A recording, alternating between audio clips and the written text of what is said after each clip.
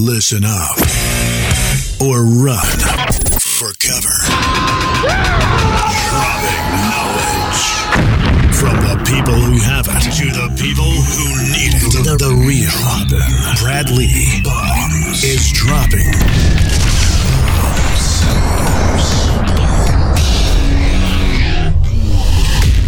What it is, Brad Lee back again with another episode of Dropping Bombs. Today, folks, in the studio, I've got a real treat for you.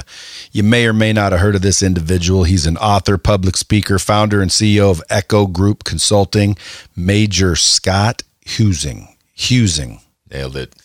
Major Scott Huesing, welcome. Yeah, thanks for having me in, man. And folks, if you guys aren't following him, he wrote a book called Echo and Ramadi. He was obviously a major in the United States Marine Corps, spent 24 years of service. You were over in the wars, running a whole squadron, or what do you call that? A battalion? Company, the whole damn company. How many is in there? On average, there's about 175. During that time, we actually got plussed up with a lot of support. So we had damn near 250 Marines, sailors, soldiers, contractors. If they could carry a rifle and wanted to get into the fight, they were welcome. And which several wars? Just one? Desert Storm? When I was enlisted, I was in Desert Shield, Desert Storm, and then got my degree, got my commission as an officer, and then ultimately both combat and non-combat 10 deployments, and but Baghdad, Ramadi, Afghanistan, and then Desert Shield, Desert Storm. Which one was worse? Ramadi was probably the most intense fighting. I liken it to the Super Bowl of combat for infantry Marines because it was some of the most intense fighting. I mean, it really redefined what we knew about fighting in that city, because that was 2006 when we got thrust in there as part of the surge strategy that General Petraeus and President Bush ordered that additional 20,000 troops onto the battlefield to really hammer down the resistance, because these insurgents had been popping up. It just turned into this giant game of whack-a-mole where we'd hammer them down in Fallujah or Baghdad, and then they'd pop back up. Well, Ramadi just happened to be where they chose to fight us, and it was a daily fight. It was intense firefights 2, 3, 4, 5 times a day, lasting from 2 minutes to 5 hours. Some of the fights we were slinging lead with these guys. Very well trained insurgent force. Who trained them, do you think? Well, they've got their own training systems. A lot of times, especially in Iraq, there were other belligerent fighters that would come in. We had Chechen guys come in that had fought in those wars. Experienced military guys train those insurgents to handle weapons. A lot of times it was just sheer will. I don't think it was skill or proficiency with a weapon or tactics, but there were some firefights that we got in where they understood basic fire and movement in small teams, and they would try and encroach and then throw fragmentation grenades and shoot RPGs with suppressive fire, and we didn't ever underestimate them. I mean, they put up a fight. Ultimately, the Marines won. I mean, we were better. I mean, the bumper stickers don't say number one for a reason. But my guys had this just unbridled ferocity in which they attacked the enemy. And I was very lucky, too, because I was fortunate to have about 50 Marines who were sergeants and corporals, and some junior Marines who had fought in the first Battle of Ramadi in 2004. And those were the guys that really made the difference on a daily basis, that leadership at every level, not just the officers or the higher commands, but those guys at the platoon and squad level that were out there on the patrols 9, 10, 12 times a day, walking the streets of Ramadi in this city that was over 300,000 people. And the people were still living in the city. I think most people understand this war. The people aren't packing up and going to some camp. Well, we just fight this war. We had to deal with that. So we weren't only fighting the enemy, we also had to make sure that the people living in that city stayed safe. So that was... Were the people for you or against you? There were some that were probably helping the enemy. There was always some that hid weapons in their homes. but it was normally through fear and intimidation of being killed by the insurgents if they didn't do as they're told. But there were also families that gave us food and bread and hot chai when we needed it. They provided information, which led to intelligence for killing and capturing those guys that needed to be ripped off the battlefield, cut out like a cancer. They were good about that too. And then we had our Iraqi interpreters who were citizen warriors who had been victims of the insurgency and decided, you know what, I got to do something. And these kids were 18, 19 years old too, but they spoke the language and they were completely invaluable with dealing with the local populace. And we could not have done it without it. And one of the real success stories is two of my interpreters are now American citizens. We got them back over here, and they're two of the most successful guys I've ever known. So you were an officer, but before you were an officer, you were also just straight up grunt? Oh yeah, I enlisted. I spent my time as an enlisted Marine, Desert Shield, Desert Storm, and then kind of realized the value of a formal education because, as I told you before the show, I make no secret about this. It's not a first-time true confession. I was a horrible high school student, 1.24 GPA. Anybody listen to the show, DM or put a comment on there if you can beat that. But I was horrible, and so I enlisted, and it was a natural fit of being surrounded by all these risk takers that I was drawn to. But I also realized the value of a formal education. So I hung on my rifle, was in the reserves during college at Illinois State as a machine gunner, and then got my degree in 3 years, and then still felt the need to serve. Still wanted that connection. So again, the backbone of the Marine Corps, these sergeants that run the show, hit me up on campus and said, hey, if you can come down and take a physical and run a fitness test, I can get you to officer candidate school in January, and the rest is history. And then that's some 15 years later, thrust me into the streets of Ramadi where, again, it was the Super Bowl of combat, but I look back, it really was the pinnacle of my career to lead and be surrounded by the best that our nation has to offer, these young men and women at times that are just willing to sacrifice, leave their families behind and serve. And, throughout all the friction and the fighting and the loss, these guys, they really just protect each other better than anything I'd ever seen. And me too. I mean, they just always were there for me, and they never let me down in anything they did. And that's why we won. Echo in Ramadi is the book, folks. You guys should go freaking check it out. There's all kinds of stories in there. It's it also gives you some kind of parables, almost some leadership principles. Yeah. It really is the core message. I think is this power of human connection. Just me and you, like two guys from different states connecting and having some common understanding for what it takes to survive and the type of people you need to be surrounded by. And those themes are really dropped into the book as far as leadership and team building and overcoming diversity. And I think one of the best stories, I've got so many stories of people, just total strangers that have reached out to me. Again, you barf your part of your life into a book, you're going to get some crazy, and you get a lot of great too. But especially your life, like, dude, 24 years and Desert Storm and Ramadi, like that's some interesting kick-ass shit. You're gonna like resonate with a lot of different types of people. You get any nut cases too? Yeah, you get a little of the crazy. They're not too much, and I don't get a lot of negative stuff, some negative stuff, but that's just nature of these. But the positive far outweighs the negative. And when the book first came out, I got this email. I love telling this story. From this staff sergeant, he says, hey, my name is Staff Sergeant Phil Morehouse, and I was with the task force. I was an administrator, but I was there the night Corporal Libby was shot. And I remember racing across the street to the combat outpost, and I remember that night. And I remember your vehicles coming through the maze of chem lights, and I remember the dust clouds surrounding the vehicles as the brakes squealed to a stop, and I remember your Marines carrying Corporal Libby in their arms. And I remember you, and I remember the look on your face, and I remember every single step you took that night.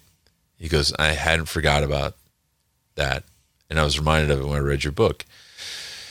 And he goes on in the email, but he ends it with something really powerful. He says, yes, we made a difference. And so I reached out to Phil. You know, I obviously asked him if I could share that story because it's so impactful to me as a leader and as a person. I mean, you don't ever go out and seek those types of affirmations, but to see the actions of my Marines and myself reflected back through Phil's eyes, this nameless, faceless sergeant that I'd probably walked past 100 times, you know, he's on Radio Watch or something, but to get that message was really powerful because there are things you do in life and what you do on this show. You never know when somebody's going to pull an episode of your show off and it's going to change their life. And you may never hear about it. Or you may hear about it 5 months later or 5 years or 25 years later. It's like, man, that is what made me go into whatever. Yeah. Being a Marine or broadcaster or podcaster, whatever. It's really something I'm grateful for. And then on the other side, I get an email a couple of weeks ago from a nurse in West Virginia who tells me her daughter's dating a Marine. I'm thinking, oh, great. This is like she's about to lay into me. But she's an ER nurse, and she says she wanted to learn about the Marine Corps and what the military does, so she bought a copy of my book. And she goes on in the message. I had to respond back to her. I said, man, I'm really grateful for what you shared with me. I said, because it really meant a lot to me, because you as a nurse, somebody who's a protector that takes care of others, you can absolutely understand about loss and trauma and dealing with struggle. I said, but you also understand that there's healing and people that are willing to take care of others, and like being able to share those stories, and the fact that she reached back out to me just blew my mind. And, you know, I had to email her back and just tell her how much that meant to me. So there's a wide spectrum. You know, you got guys who are fighters and warriors and cops, and then you got nurses and moms. It means a lot to me. I'm very, very humbled by that. It's something I don't ever take for granted. And so now you just cruise around doing speeches, you know, podcasts. You got a documentary coming out one of these days. Folks, if anybody wants to, you know, fund a couple of projects, you better reach out to them too. If you got some coin, you want to pay back military servicemen, you got a couple of projects you might need funding for. We're teed up, and we're not letting the cat out of the bag too much, but we've got a really impressive team, and one of Vegas's own Anthony Zucker, who is the producer and creator of CSI, he's on board. We're working on a couple other things too. He's just a good American and another guy that never served in the military, but he gets it. And when I called him up and I told him, I said, hey, here's the concept. He says, I'm in 1,000,000%. Write it. So we did that. I continue to write op-eds and stuff for USA Today and Town Hall and Fox and whoever, whenever. I just think it's really powerful to share stories of importance of our nation's military. And look, if there's any veterans listening to the show too, I never say I'm the voice of the veteran population. I'm not. I do my part. I try and help those I can. But the minute you stop thinking that you can help, you become part of the problem. And I think that's a real trend in America today. So I like getting out there and connecting. I love speaking to groups. I met Anthony out here when I was speaking to the International Convention of Crematoriums and Funeral Homes Association. Damn. I know. Most people think, well, it's this, combat vet, Marine, door kicker. What's he doing speaking to a group like that? I said, why wouldn't I speak to a group like that? A group of industry professionals who know about loss, walking through their door every single day, dealing with that trauma, compartmentalizing it, and still moving on in life and being successful at their daily job. I say, I absolutely want to go talk to them. And that's where I met Anthony. So we got that going on, but I just like being one of those guys who's a connector. And we were talking about this before the show is, if there's people that's been on the Break It Down show with me and Pete, you want them on your show? I'll send an email. It doesn't hurt me. If people get their feelings hurt because I shared their email, they're cut. That's it. But that's never, I've never gotten an email from anyone who's famous or has some sort of celebrity said, hey man, why did you give my email to Brad Lee? That fucker's been calling me, trying to get me on his podcast. I said, just tell him no. But normally they're going to say yes because people love, especially if it's Brad Lee. They'll probably thank you for getting through to me. No, yeah, that's awesome. I want to talk about leadership because when I think, major, commanding the troops in the war, first thing I think of is, man, how do you get everybody cooperating? And I want to talk leadership, but I also want to get you in a little bit of trouble only because I love fucking picking the brains of someone like you. Like, for example, Antifa, Black Lives Matter, shit that's going on right now. I always think to myself, dude, where's the fucking veterans? Where's the fucking ex-cops? Where's the fucking patriots? Why don't we just arm up, walk down there and say, settle down, kids, settle down, because there's way more of us than are of them. I always tell people, because a lot of people see the news and all you see is this rioting and this protesting. And in reality, that's a fraction of people. In other words, there's more people not rioting than rioting. Would you agree? Oh, absolutely. Yeah. So it's like if you think about that, because most people don't think that, they're just fucking sheep and they watch the news and they're like, everybody's rioting. The whole town's upset. No, there's actually more people not rioting than there are rioting. And the people that aren't rioting are guys like me and you. And I don't even want to put me in your category. So guys like you, and then guys that want to be like you, like me, that are there, that I think if push came to shove, we'd take up arms and go handle business. I think they've done it once in Utah, and they're doing it here and there, obviously not to kill people. But what do you think of these quote unquote looters and rioters? I stand by this is you show me a protest in action and I'll show you the sign of a great democracy in action. Let them protest. Yeah, but that's a protest. I'm talking about rioters. The rioting is a separate criminal offense. That's what I'm talking about. I absolutely take exception to that, and I absolutely support the Second Amendment rights. I absolutely support the police. I absolutely support first responders. If there are people I just took care of three of my questions. They have to be dealt with, and they have to be held accountable for their actions. And again, the people with the least information and who are misinformed normally have the biggest opinions, and they won't shut up. That's a fact. So those are the type of people. So a lot of times I always consider the source. But these are people out there creating criminal acts. It's normally for selfish reasons. It's not for a great cause. But I think we've got so many examples in history of people that have done the right things for the right reasons, and they've done it in a peaceful way.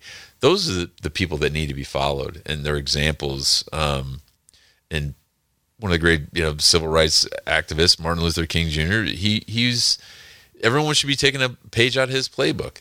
That's how it's done. And he made great strides. And every time, and you talk to a lot of people in different communities, every time something bad happens in one of these major cities, or even a small one, you just take 2 steps back. And I think that's a real problem in America right now, not just with the global pandemic that everyone's dealing with, the racial and political tension, that strife is, we have to find a way to be unified. And to be that way, you have to have leadership. So back to wanting to talk about leadership and taking pages out of a great playbook, let's talk about the military. Something obviously I have a lot of experience with, 24 years in an organization that, speaking of diversity, we have the most diverse group of people, racially, ethnically, religiously, sexually orientated, gender, of anyone else in America, and we make up less than 0.5% of the entire American population. Yet we always come together, singularly focused and driven to accomplish the mission and win. That model for success, that recipe for success, should be at every level of from municipal, state, and federal levels. We're not seeing that. There's something happening here where we've got this divide, and it's becoming a problem. And people have been asking me, like, what are you reading right now? I cracked open the U.S. Special Forces Handbook on Counterinsurgency and Irregular Warfare. And I'm looking at this thing, and I'm no conspiracy theorist, Brad. Don't get me wrong. But I'm reading all the tenets and principles of how to create an insurgency, the things that happen underneath conventional warfare and these shadow governments and shadow agencies from this joint publication. And it's all of these things you see fire hose at you. Create distrust in local politics, create distrust in the government, create distrust in the policing organizations, create mass chaos and riots and all of these buildups. So if we think this isn't happening in America right now, all you have to do is turn in the streets. But you're right. The sky is not falling. These groups are small. And I think with the proper leadership at every level, I think this storm will pass. And I think we'll continue for another 235 years. But if we think we're going to be around forever and not take care of these problems, there are a lot of empires out there. British, Roman, thought they'd be around forever. I got news for you. Every great empire will fall, and if we don't take care of our own, we're setting ourselves up for failure if we don't address these problems. Well, yeah, which goes back to, and again, don't get me wrong, protesting, obviously that's a right to do so, and I would encourage people to do more of it. But when I see shop owners getting dragged out and beat up, and some of them killed, and bricks thrown through their building, and stealing shit right out of the store windows because there's protesting. No, that's not protesting. To me, that's looting and rioting. It's against the law. And I'm just wondering why, number one, why won't the leadership handle it? Because the leadership's standing by watching it. That's the crazy part. So then I think to myself, well, again, sometimes I want to, grab my gun, start heading down there, but then it's like, well, that's just me. And you said earlier, if you think you can't help, you're part of the problem, which I agree with. And then I'm thinking, where's the patriots? Like, when do you think that's going to happen? And do you think it's going to happen? Like a militia uprising where they just take to arms and but not a war and thugs. I'm talking about just good people that are saying, okay, enough's enough. You're not going to be fucking destroying buildings. And if you're going to destroy buildings, we're here and we're going to act as the police. Yeah, that's a fine line between vigilantism, and people protecting their own private property. Would you do it? I would protect my own private property or business. But if you saw just thugs vandalizing the main street and business owners getting hit in the face with bricks.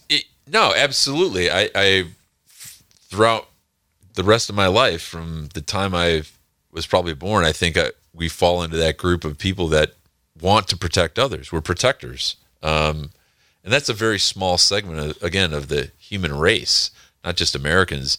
Those people that have a calling or that genetic or physiological makeup or whatever they've trained themselves to want to take care of others. If I saw that happening, I would absolutely defend them. I mean, if there's injustice going on, I'm no superhero, man. I'm not in the League of Justice, but yeah, if I saw someone getting beat down and I happened to be passing by, or if I saw a cop being assaulted, I would definitely jump in. The best of my ability without becoming part of the problem. I think there's a lot of people that talk about doing stuff, Brad, and then there's people that take action. Who was president when you were in? Oh, multiple. Well, because George H.W. Bush, George W. Bush, Bill Clinton, Barack Obama. So then, okay, so my question is, they started, because we never know the truth. The media tells us what we hear. You hear we're dismantling our armed forces. Our armed forces are weaker than they've ever been. Now, of course, Trump's saying, he's rebuilding them. They're stronger than they've ever been. Were you there when you're like, what the fuck's going on? Like, what was it ever being deconstructed, weakened? No, not at the strategic, operational, or tactical levels. There's you just can't do that. There's gear and funding issues and training issues that are always tied around it. That's never exciting or sexy to talk about, but we never really felt that. And I've actually seen, despite the size of the force, whether it's a lighter, leaner military, they're still capable of achieving more with less. And it's not doing more with less, it's doing the right things with what you have. And that's a balance. And again, it's a money game. It's all about funding the force and having the right size force for the right mission. The Marine Corps prides itself obviously on doing that because we're light, we're amphibious, we're maneuverable. We've got a lot of capabilities that we own internally. Across the DoD spectrum, I think that there's a lot of smart leaders at the right levels that understand that the nature of warfare, how we're going to have to fight in the future, we're looking forward. And if people are worried about sending their kids to join the military, I got news flash for you. They're the best trained, they're the smartest, best equipped, well-led people in the military's ever seen. And, I'm not a generationalist. I don't say, when I was in, I walked uphill both ways in the snow. Like, no. These younger generations, the millennials get raked across the coals. I don't know what your opinion is on them, but I love them. I mean, if you think millennials all suck, I got news for you. If you cut your leg open and you go to the ER down here in Vegas, who do you think's stitching you up in the ER? It's a millennial. It's doctors. Who do you think is in the cop car when you call them, or the fire truck? Millennials. Who do you think is standing on the rails of these ships protecting our waters? Millennials. They're capable. They're doing great things. So all the Gen Xers and the greatest generation, as they dwindle down, if they're not sharing those wins and losses with this younger generation, again, I submit you're part of the problem. And that's why I love, I peeked up when you were telling me about your upcoming book about sharing your failures. It's easy for me to sit in here and talk about how we kicked ass and blew stuff up and kicked doors in Ramadi.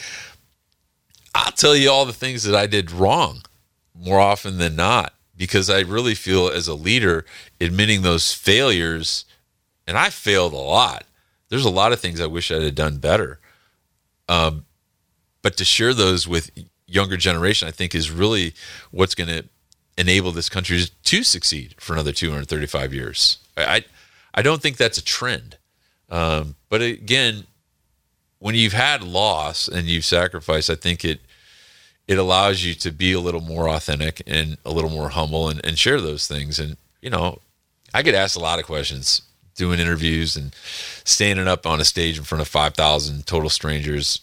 And if I can't answer those questions, I can't look at myself in the mirror the next day. Just can't. What do you think the hardest job in Ramadi was? Ooh, that's a good question. The hardest job in Ramadi. Like if I were heading over there and you were my buddy and I could pick one thing I'd never have to do, what would you tell me? Hey, don't do this one. Like a job. Because you guys go over there, everyone has their own job. See, what I liked about the military is, dude, everything's dialed in. Would probably be that was the most dangerous job, being explosive ordnance disposal. So these guys are soldiers and Marines who enlist.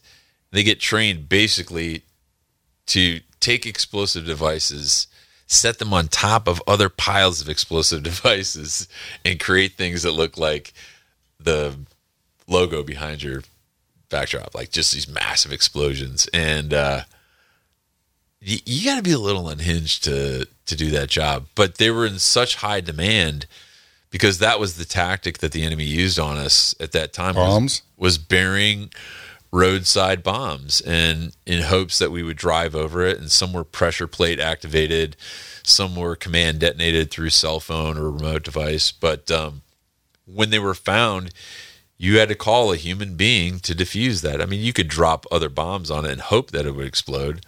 But again, you're in a city. You can't drop a bomb in the parking lot and hope to not shatter the windows of the local businesses out around you. I mean, that happens, but... So were you walking around Ramadi like you would be downtown Vegas?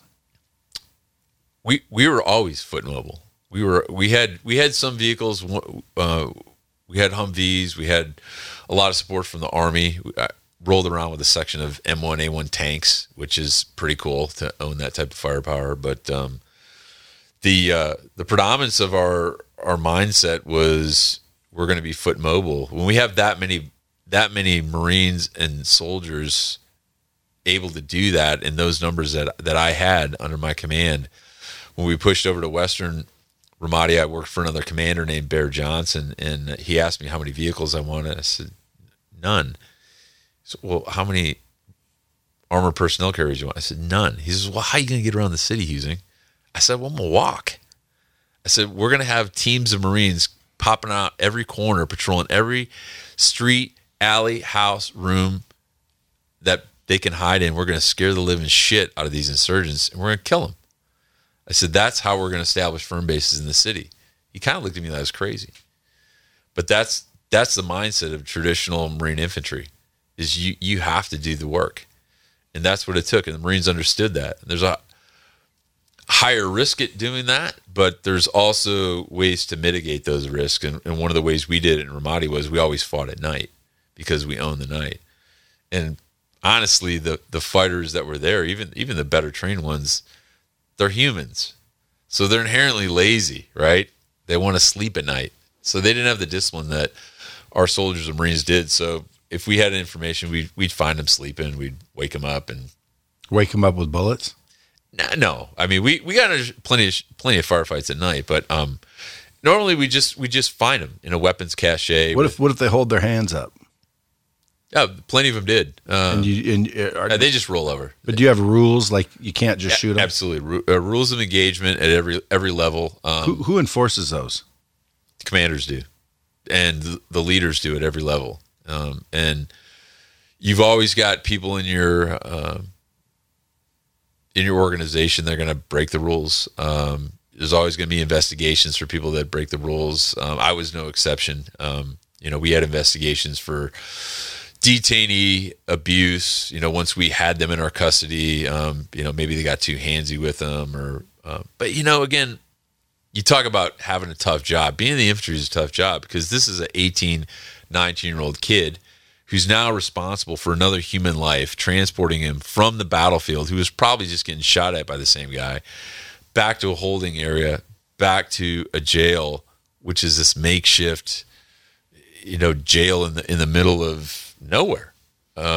Did people ever come and try to break those people out? No, they were on camps, so it was pretty tough to break them out. But these young kids, we were asking them to do a lot. They weren't trained prison guards. They weren't corrections officers. So you have to do the best, and you just have to really supervise them and understand that they're ultimately responsible for someone's life. And when you put the cuffs on someone, there's a lot of stories circulating, even the war in Iraq and Afghanistan, like, oh, well, they were an insurgent, they should die anyway. It's like, no, man, they're human beings. I'm not saying I, again, had oozing compassion, love for these guys who were trying to kill me. I didn't like getting shot at by these guys. I'd like to think I'm a pretty decent guy. Why are people shooting at me? I don't enjoy that. But once you own that other human life, you have to take responsibility for it, because that's what separates us from the evil. That's what makes us great. It's no different than the police violence we're seeing in America, and the George Floyd incident. You talk to any cop, there's no one that hates a bad cop worse than a good cop. And once the cuffs are put on someone, you have to handle that life responsibly. And anyone that's got kids or close family, to think that would be acceptable for them if they were wrongly accused of a crime, I think, you'd want that same type of treatment. And that was no different in combat. Yeah. And that's probably one of the things too, is I'm most quoted on is you don't have to be in combat to be effective. There's no such thing as combat leadership, just leadership. It doesn't matter if you're getting shot at or blown up. You either lead or you do not lead. Yeah. Well, I was when I got to the leadership portion, my thought is, in a war, you would think, bullets are flying, people listen, or you get killed. So it's much easier to lead in a war because everybody's trained, number one. Number two, they know, you don't listen, you get killed. But when you're running a business, I believe what you just said, where it's the principles that apply here. I just think here you're going to die. Here you're going to go out of business, which is business death. But they're not trained as well as the military. So like to me, leading a group of 500 employees, it's not as dangerous, but it seems to be harder in my mind. Why? The lack of training, the lack of discipline. Like the military is trained and disciplined and chain of command, and like better in an employee facility. You're trying to run 500 employees. How would you relate those two? I think the businesses that are most successful and the guys that I run into are the leaders who are willing to invest in their people, who really listen to their people. And I'll tell you, that's one of the things I'm really bad at. Listening to people? It's a learned skill for me, being an active listener, being a good listener, which I know it's ironic for a guy that gets, paid to go around the country and speak all the time and run his mouth. But listening's tough. And I learned that through a lot of great business leaders. I got invited to go speak to a group, and before I went out there, and there's like 1,500 people, and I said, "Hey, what were you really bad at?" And that's what he admitted to me. He said, I started this business in 1978, and then 24 years. He goes, probably about 19. I said, so it took you 15 years to figure that out. And that's kind of normal. I think you're so inundated with the daily grind of whatever it is, whether you're writing books or publishing books or being a cop or whatever industry it is you're in. You're so worried about the product and producing, you don't have those people around you sometimes that make you understand what's most important. So this guy who's very successful shared this with me. And looking back at my own career in the Marine Corps, I thought, you know what? I was probably a horrible listener too. There were definitely times where I should have been listening more and taking advice from people that, even if they're younger than me or less experienced than me, that's one of the things that I feel is most valuable, as I continue to learn as a lifelong learner and surround myself with smart people. And I never want to be the smartest guy in the room, ever. There was a guy, you probably know who I'm talking about, but he said, and I didn't agree with him at first, he said, there are no bad teams, just bad leaders. You know who I'm talking about? I don't know who to attribute that quote to. Well, I don't know if he made it up either, but he says it. And I sat there right here in the green room and kind of argued with him a little bit because I didn't agree. I'm like, nope, not true. I can prove it. Why? Well, because I got a bad team in this case. And he started explaining it. And once I read his book, I said, basically, dude, now I get what you mean, which ultimately boiled down to the truth. Like, there is no bad team, only bad leaders. Because if you have a bad team, it's the leader that is allowing it to be bad. Correct? I would tend to agree with that. And you could use, most people listening would probably have some sports analogy, and you see the post-game interviews and the players get up there and they start bashing all the other players. And it's usually a common theme that they say, yeah, we're just not synced up. We're not clicking. It's like, well, who's responsible for that? There's one person, the coach or the key player, the team captain, that sets the tone, that really inspires and drives people to be successful or win. That's your job as a leader, and you have to find a way to do that. So I would tend to agree with that. I think it's really applicable in the sports community, but in business as well. Definitely in business. Absolutely. But I would have argued till I was blue in the face, but then I started to learn to listen a little more. I actually read his book, and then I fully got what he was saying. Because I would argue forever. Because, like, I have a couple people over here, they're not very good, and this guy kind of sucks, and that guy, but they're on my team. I've allowed them to suck. I've allowed them to remain. See what I'm saying? So, like, when you really boil it down, if I'm the responsible party and this team actually sucks, which was my thought, is like, no, that guy actually sucks. I can't help it. I've been trying to get him this way or that way. It ultimately falls on the leader. Yeah, absolutely. Because if he's so bad, why are you allowing him to be on the team? Which means it's the leader that's the problem, because I could remove him. Why would I allow that as a leader? Because I'm not protecting the other team who's got to work harder because of that. So I if you have a bad team, you're a bad leader, right or wrong? Because when you boil it down, that's what I was doing. When you boil it down, it's ultimately true. If you're in a position to make changes and you don't, and provide resources and you don't, yeah, you're a bad leader. Yeah, you're the fucking problem. Yeah. And I ignoring the problems don't make them go away either. Oh, that's. But I'm telling you, I had to listen. I had to start listening, and then I read his book, and then I'm like, okay, I get that. And then I started realizing and taking responsibility. And then sure enough, I look back over the last 10, 15 years. I wish I would have known that 10, 15 years ago. I made a ton of mistakes and spent a lot of time, losing when I could have been winning with those leadership skills. Yeah. I'm just getting into leadership. I know I'm fucking 50. I should have been doing it at 20, but I'm just getting into it. I'm going to read your book just based on the leadership skills. What do you think the three key leadership skills or techniques anyone could use to have a better family, be a better leader to your kids or your family, your employees, or a squad? We just nailed probably one of the most important ones is listening, being an active listener. What if they like, I have trouble listening to people that don't know shit. Yeah. What if you're in Ramadi? Someone says, "Hey, Brad, you want to go to Ramadi? You get to shoot people." And I say, "Fuck yeah!" And I get a gun and I show up there.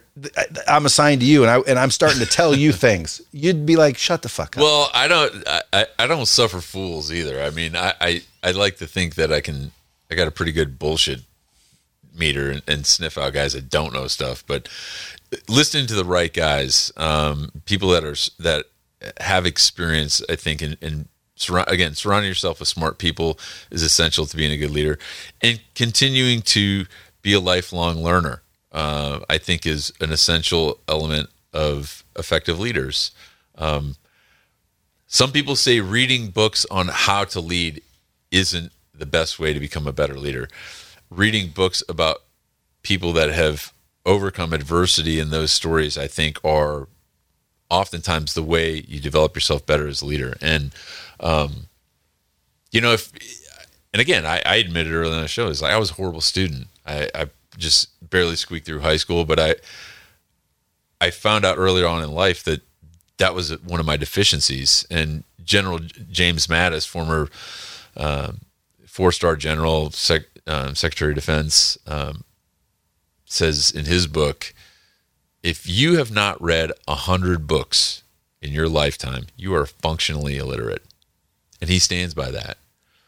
Now, not everyone has read the extensive library that Jim Mattis has, but I'd agree with that. I beat myself up when I don't read enough, or I don't read different things, or I don't absorb information from different sources, and I get in these routines. Breaking that routine up and forcing yourself not to get complacent, I think, is what keeps me focused mentally. It keeps me fit physically, and I think it keeps me driven, throughout my life as I continue to seek out new opportunities and do what I do. Not only as a writer and a storyteller and as someone that likes to speak in front of groups, but in the nonprofit world as well, to help those that can't help themselves, which is essentially what Marines do.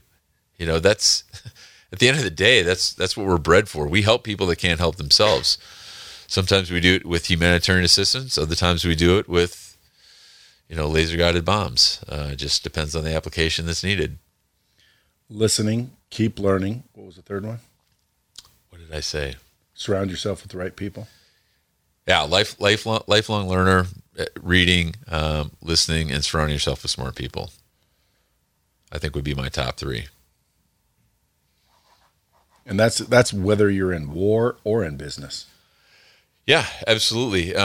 The other key component, Brad, and I've said this before, is there's, you've got books in there about leadership, and the military has leadership traits and principles that abound, and we plaster them all over the locker rooms. And, there are things like justice and judgment and decisiveness and aggressiveness and all of these things. But there's a lot of things that aren't written in those textbooks that professional warriors subscribe to, or that great industry leaders subscribe to. They don't teach us those in schools. And those are words like love and compassion and caring. Because as a professional soldier, as a Marine for 24 years, a lot of times words like that are synonymous with being soft or not masculine. And I think that those are really the things that I learned from my mentors, my leaders that I was surrounded by. Those were the really important things, to understand and care about the people you lead. Because I could teach you a lot of things. I could teach you how to run faster, shoot your rifle straighter, attack and kill the enemy with this unbridled ferocity. But there's one thing I could never teach you, or I could never teach any Marines. I could never teach you how to care. If you do not care about what you do, it's all worthless, in my opinion. I'll say that till the day I die. You can't teach caring. And I think that's probably one of the most important things. Why do you think so many soldiers commit suicide? From the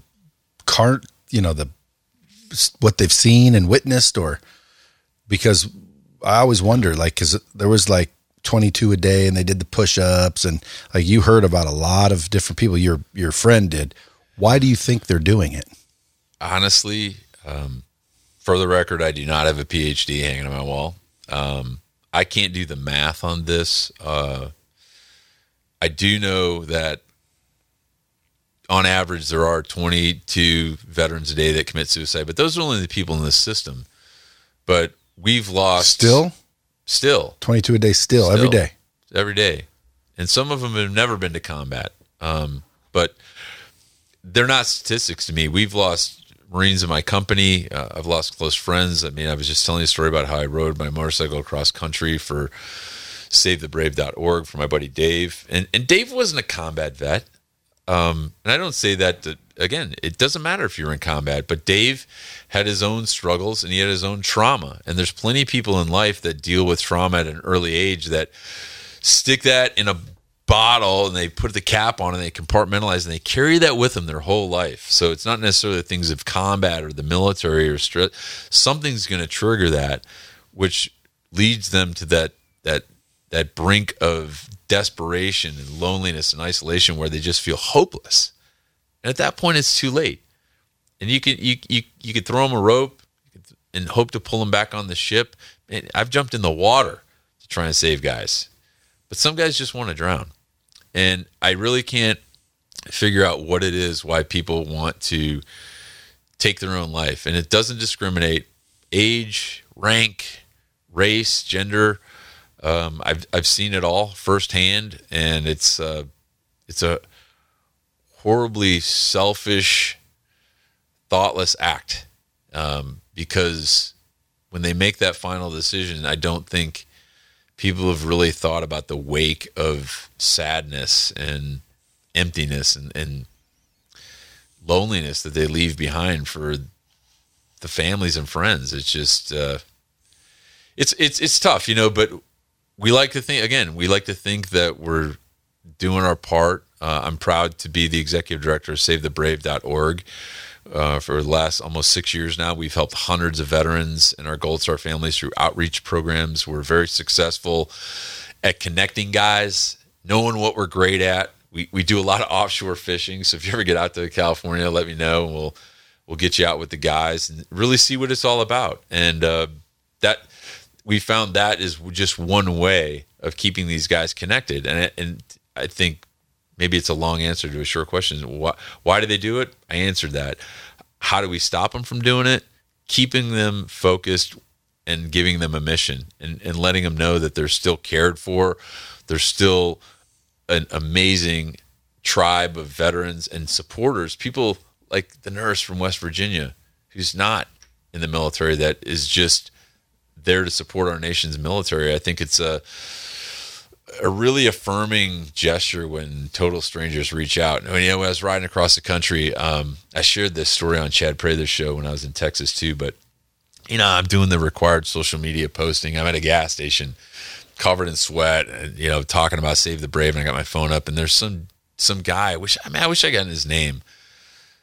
He's a plumber. He says, "Hey man, Scott, I was overhearing what you were saying in this thing, savethebrave.org. He goes, "Man, it's really great what you're doing." He says, I want to give you $40 to pay for your next tank of gas." He's a total stranger. I said, "Who does that?" There's some good people out there, and that 5,150 mile journey across the country, I tell you, in this day and age with everything we got going on, Brad, it really, really exposed the best of the human condition to me. And for one, it was just, I don't know. I felt really grateful to be able to do it. I agree that there's more good than bad. Matter of fact, especially in the bomb squad, which is my listeners. So folks, if you guys do feel like doing something, how do they help? Go savethebrave.org, donate, give, share this episode out. Yeah. Buy the book. A portion of the proceeds of Echo and Ramadi go to Save the Brave, but you can go to savethebrave.org. You can donate. I'm never going to say no to people donating money, but if you have a service or a talent and you want to get involved, maybe you're not the type of person who likes to donate cash, you can find us at Save the Brave, info@savethebrave.org, and send us an email. That's how we've gotten our CFO. That's how I just secured another grant writer. All these people say, "Hey, I can't give a lot of money, but I'm really good at this." Or what about riding bikes? Because I'm sure there's a lot of people that will jump on the hog and take off cross country. What do you like get sponsored to do that, or you just did it? Man, that ride was, again, to honor my buddy Dave, who committed suicide. We went to high school together and he was in the Navy. And it just really took off because my partner, Nick Velez, he was one of my junior Marines in Ramadi, started getting the word out, and we promoted it and just raised a ton of money. It just kind of happened. I mean, we did media, local TV crews from Tucson to Odessa, Texas, to big shows like Chad Prather's show in Dallas, Fort Worth, to Meridian, Mississippi. They all got behind the story because people wanted to be brought together. They wanted to be led, and they wanted to be unified. And that was something really cool that came out of it. And to raise a bunch of money too was great. And one of my Marines, again, in Argyle, Texas, in North Dallas, one of his firefighters, he builds this kick-ass custom AR-15 rifle with my signature and the book cover on it and Save the Brave logo. And he said, "Yeah, I'm just going to build this rifle for you, and we're going to auction it off through blackstonearms.com." And it's just, you're right, there is more good out there and I think shows like yours and this podcast medium, which I love, are really important because you're the new Encyclopedia Britannica. You remember it used to be the static thing that sat on your shelf or in the library. Now it's on your phone. So if I want to learn how to be a better podcaster, businessman, or writer, or author, I just Google it. And you get to listen to a guy that just wrote a book, or is writing a book, or is launching a podcast, or is a successful entrepreneur. And you hear how to do it from the expert, not something that was written and edited and published 10 years ago. This medium is phenomenal. And I don't care if you're a startup show for a podcast, you may be the best show at what you're doing, or you may be you may be a Brad Lee. It's not about what you have on your show. It's about the content and how much you care. The bomb. What's the podcast you're hosting, or you joined co-host? The Break It Down Show with Pete Turner. Break It Down show. I may have been on that show. I know I didn't check to see if I gotta check. But 800 folks, episodes. That's ridiculous. Like I've done a lot of episodes. I think I might be at 300. Yeah, like 800 episodes. He's like a pioneer. He's dropping 5 shows a week. Damn. How long? An hour. We usually at least an hour. Is he like full-time podcaster? Full time. Pete is a machine. And for the record, the ride across the country, Pete followed me in his pickup truck, and he just drops this new podcast called The Prison Chronicles, which is a limited series podcast. Phenomenal. He just packs up. He's like, I'm gonna follow you out in my pickup truck. Who does that? And good people, man. And did he podcast like from the road? Yes. It was nuts. He was up till 1-2 in the morning, editing, dropping shows, making sure to stay on timeline. And he's playing like publicist. He's taking video and photos of me, and we were getting up in the morning, packing the truck back up at like 06, hitting the road. I was riding anywhere from 450 to 500 miles a day over a 16-day period.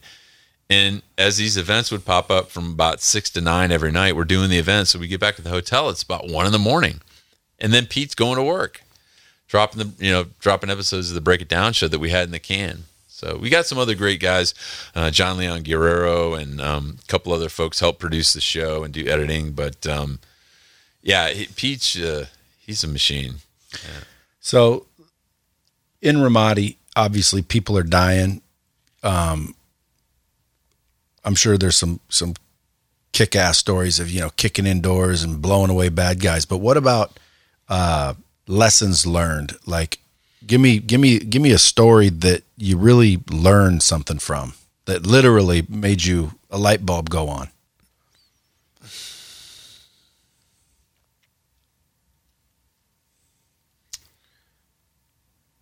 Well, I think one of the stories was I was trying to pull one out that maybe I didn't put in the book, but take one from the book. What's that? Take one from the book if you want. Well, I just love stories, especially war stories. There's a lot of I think, again, like, shooting and killing the enemy and dropping bombs and, controlling aircraft is, that's all sexy stuff. But really being able to help the people, I think, was probably something that I learned made me a better person, because it's a life-changing decision when you have to put that rifle in your shoulder and look through the sights and squeeze the trigger and take another human life. And that's a tough thing to do. Is it? Absolutely. For most people? For anyone who's not a sociopath. Yes, absolutely. That's what I'm curious. Oh, and it may be Call of Duty because I've never been to war. But I always just think to myself, like Chris Kyle. You've heard of Chris Kyle. Yeah. I always think to myself, the only reason he was the top sniper over there is because I wasn't over there. With all your Call of Duty experience. Yeah, like because to me, I'm thinking a game. I've never done it, obviously, so I might change my mind. But to me, I'm thinking, what's the problem? That's the enemy. Pull the trigger. I'll pull the trigger. Where's the enemy? Show me the enemy. And by the way, real enemy. Pull the trigger. I'll pull the trigger. I have no fear pulling the trigger. I wouldn't care one bit pulling the trigger against the enemy. I've talked to a couple of my buddies that have been to war. They're like, yeah, but once you do, it's different. Is it? The problem that we had too was the enemy didn't wear a uniform. The enemy blended in with this population of 300,000 people in this city. And some were good and some were bad. Some were good, some were bad. But I think that was, if you ask me, like, what's the lesson learned, was, again, communicating your intent to those you lead was probably one of the things I learned going in. And I'm glad I did it. And it wasn't a regret, because before we crossed that line of departure and were thrust into this city that was literally boiling over, spilling into the burners, this fight that was going on, I got all those Marines together and I put them in a formation, and they were sitting on the side of this bunker, and I looked out into their faces. Some had never been to combat before. Some probably thought it was going to be this sexy Call of Duty experience, but it wasn't. And there was one thing that I told them to do, that I ordered them to do, and I ordered them to kill. I said, you will kill. And I'm ordering you to do it. Because when they did have to make that life-changing decision to take another human life, I didn't want that responsibility to be on that 18-year-old kid who'd never been to combat. I wanted that to be my responsibility, because I was a 35-year-old captain. That was my job. And I wanted them to fight with a clean mind and a clear conscience. And I wanted them to leave that miserable place with a happy heart and be able to transition back into being a normal person that's not responsible for doing and seeing the things that they had to do. And I knew they would never be able to unsee or unhear some of the things you see in combat like that. Some of the worst urban combat we've experienced in decades. And I say that only because I talk to a lot of Vietnam vets, a lot of World War II vets that understand that what we were doing and how we were operating was unlike anything that they've experienced. So I'm glad I did that. I'm glad I don't have a regret for saying, man, I wish I would have told them to do this. Because even to this day, these guys who are now still very successful in the military, senior enlisted guys, or guys that get out and they have master's degrees and they're making a lot more money than me and they're successful in business. Occasionally, they remind me of those stories and they thank me for it. And that, again, I don't need the validation. But it helps me share this story with people like you and your listeners, the Bomb Squad, because if you think, again, you're not going to make an impact, I didn't realize I was doing it at the time. But now you can see that having a plan and being an effective leader, you have to do those things. You have to say those things sometimes that may be uncomfortable and make those decisions because they will make an impact and they'll change lives. They really will. Yeah, I had a saying once, I forget who inspired it or originated it. I don't know. I just say it a lot, which is if you don't want to make the decisions, get out of the chair, meaning in a leadership capacity. Because that's where the tough decisions sometimes are made. You know what I mean? Mm-hmm. In business, obviously, terminations, getting rid of people, when to get rid of people. They've got kids, yada, yada. You feel bad, et cetera, et cetera. But those are the tough decisions in an entrepreneur business standpoint. The ones obviously in war are a lot more tough to make. How would you coach somebody into making tough decisions? Because I think that's the hardest part, is those decisions that you have to make that you just don't want to. You feel bad, you make excuses, you want to just avoid those tough decisions. Well, ultimately, bad news doesn't get better with time. I think everyone can understand that. But as a decision maker, I always try to make the best possible decision with the most information available, and never trying to achieve the 100% solution. If you're trying to do that, it's a game of futility, because one of the tenets of great leaderships is decisiveness. Like if you're unable to do that, or you're waiting for people to weigh in with their opinions and comments or more information, that's when organizations, companies, businesses, military units stagnate on the battlefield or in the boardroom or on the streets of whatever they're selling. I think that is a recipe for disaster. So making the best decision with the most information at hand in a timely manner has always been something that was taught to me early on. And I think it's something I applied.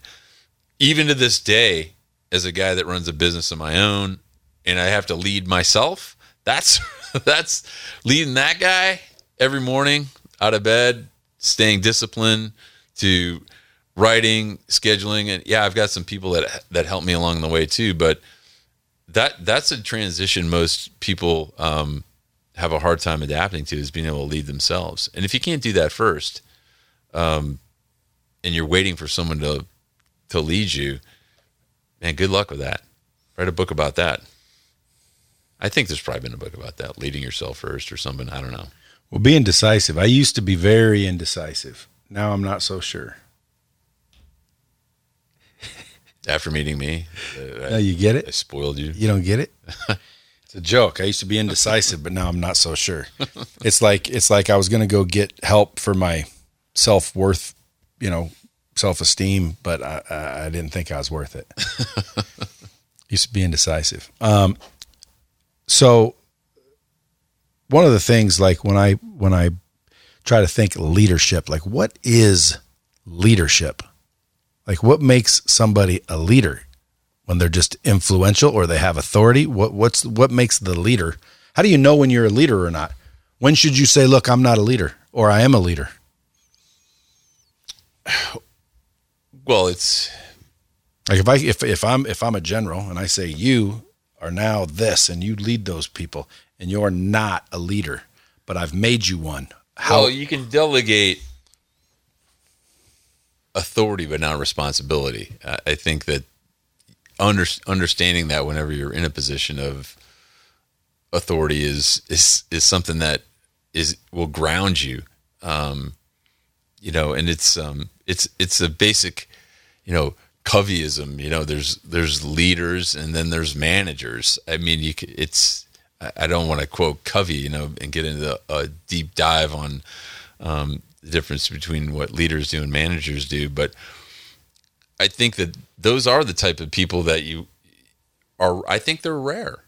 I think that's one of the things too with leadership is you can research and read all the books you want about it, but there's to each individual person that is led at every level. And that's the one thing too, is I still seek out leadership. I mean, you don't ever get to be and you'll have a general on the show here, senior military officials. Even those guys don't stop wanting to be led. That's why there's 4 different grades of general. There's 1 star, 2 star. Even those guys need to be led. They all need direction and guidance. And I think that that's a secret of any successful organization is having someone always out front directing the fires, directing where the mission has to go to be successful at it. And that's one of the things that we're really lucky is we're always mission first. We don't discount people, but it always has to be the mission first. And along the way, that means making those tough decisions. It may be leaving guys behind or firing guys or replacing them. Those are the tough things, but it's always at the success of the mission. So there's a lot of models you could use in the private sector to apply from the military. But again, it's really the difference of, in my opinion, of caring about and believing in your mission too, first and foremost. Do you believe in it? Do you wake up every morning and you're passionate about it? This is what you want to do with your life? I mean, if I didn't like writing, if I thought it was a chore, I'd go scoop ice cream for a living. I don't know. I'd do something else, but I'm not going to sit and suffer.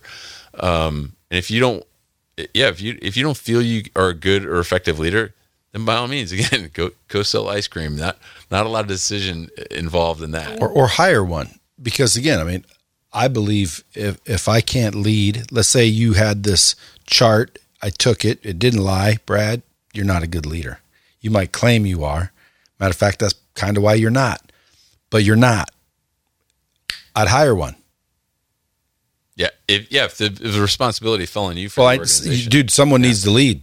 And if it isn't you, get the fuck out of the chair. Yeah. So that's what I'm trying to figure out is how do I identify whether I'm a good leader or a bad leader? Because if I'm a bad leader, someone needs to lead if you're going somewhere.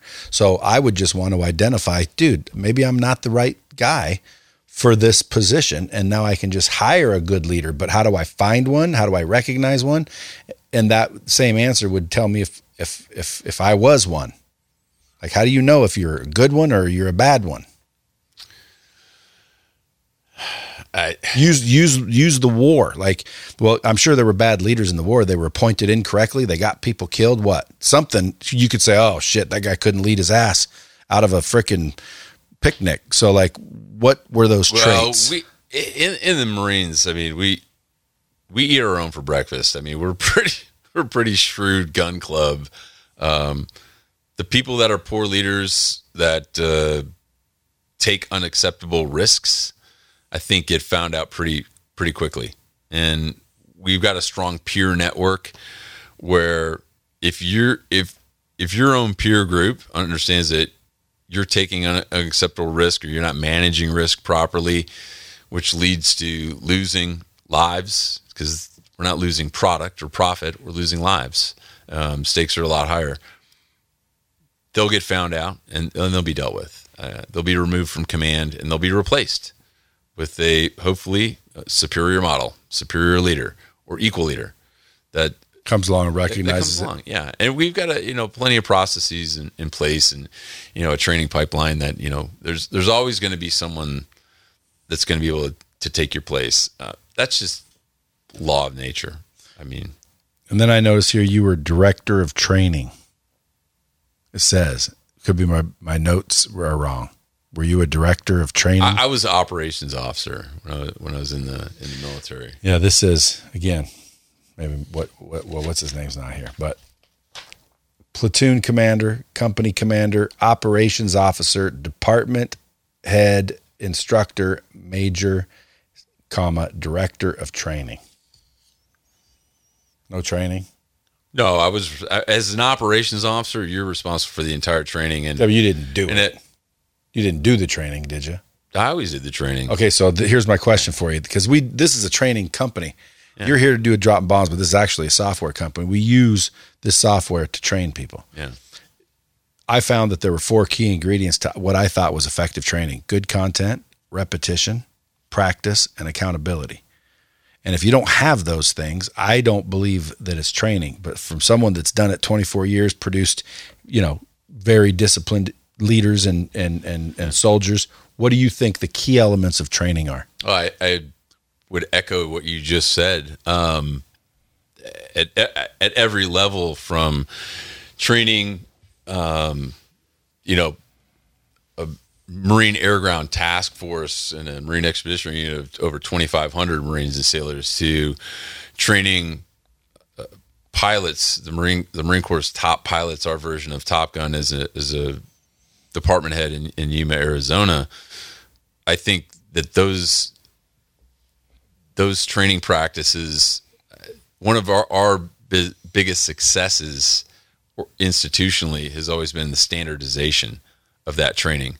And again, you can talk about training, but without accountability and without verification or certification, and people get confused with that word. Certification to me means, hey, you learn how to turn on the microphone and the recording device twice per month to show me that you can do it, and you'll stay current at that certified level. But you can't allow those skills to atrophy. But so we're really good about that institutionally, is having a standardized training program and having a task condition standard, and making sure that everyone is held accountable, especially the leadership. The leadership has to be able to go through the same training protocols at the entry level to advanced level to maintain proficiency, to demonstrate that you can't just throw someone in there that hasn't done it. I mean, that's just not how we operate.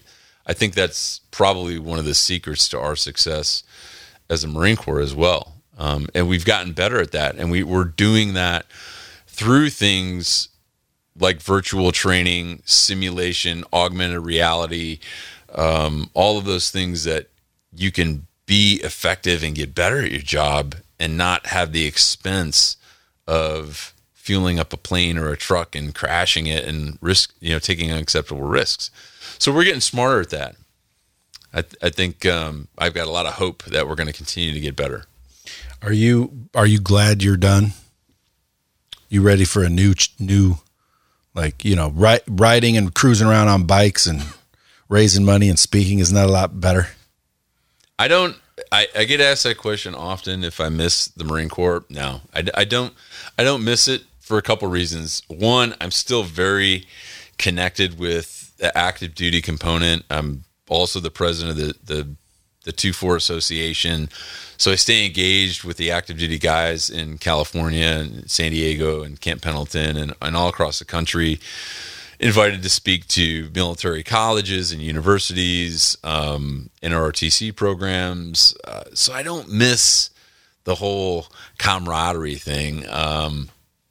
I miss the stuff, and not like shooting a rifle, because I could do that any day of the week. I go to the range and I still shoot, but the big muscle movements, the amphibious shipping and the aircraft, and having those unique opportunities, like when I was an instructor in Yuma, like to get on controls of an F-18 and take myself Mach 1.4. Like only in the Marine Corps would I have been able to do that. So I've gotten to do a lot of high level bucket list items in my 24 years. But again, I created those opportunities for myself. A lot of times they weren't just dropped in my lap. So I miss that aspect, but I don't miss. I always knew it was time to retire when it stopped really being fun, and I wasn't not having fun, but with a series of combat service related injuries. I've got multiple back surgeries, and it's a young man's game. And I just felt like, in fairness to those who I was leading, you have to understand your own limitations as well. And I'm glad I went out on at an operational level. So I have no regrets, absolutely no regrets. I was either a Marine as a young enlisted guy, or I was leading Marines. Over 8 years of command time, 10 deployments, 60 different countries. I've done a lot of cool stuff, but more importantly, I've met a lot of great people, and some of whom are still in my life to this day, and I'm grateful for that. What's Echo Group Consulting do? Like, if someone's listening to this, they're like, dude, I love this dude. How does someone reach out and like hire you or hire your firm? I honestly, Echo Group Consulting is my company. It's my LLC that I created to pretty much cover what I want to do in life. Like, so it's kind of a shell. It is. Yeah. It's. I'm not.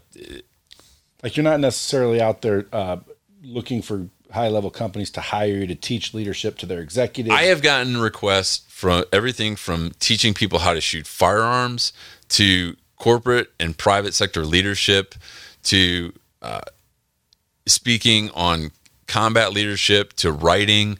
One of the things that just kind of boils over as you become a published author and you're a best-selling author is people want to ask you questions. How did you do that? How do I become a number one best-selling author?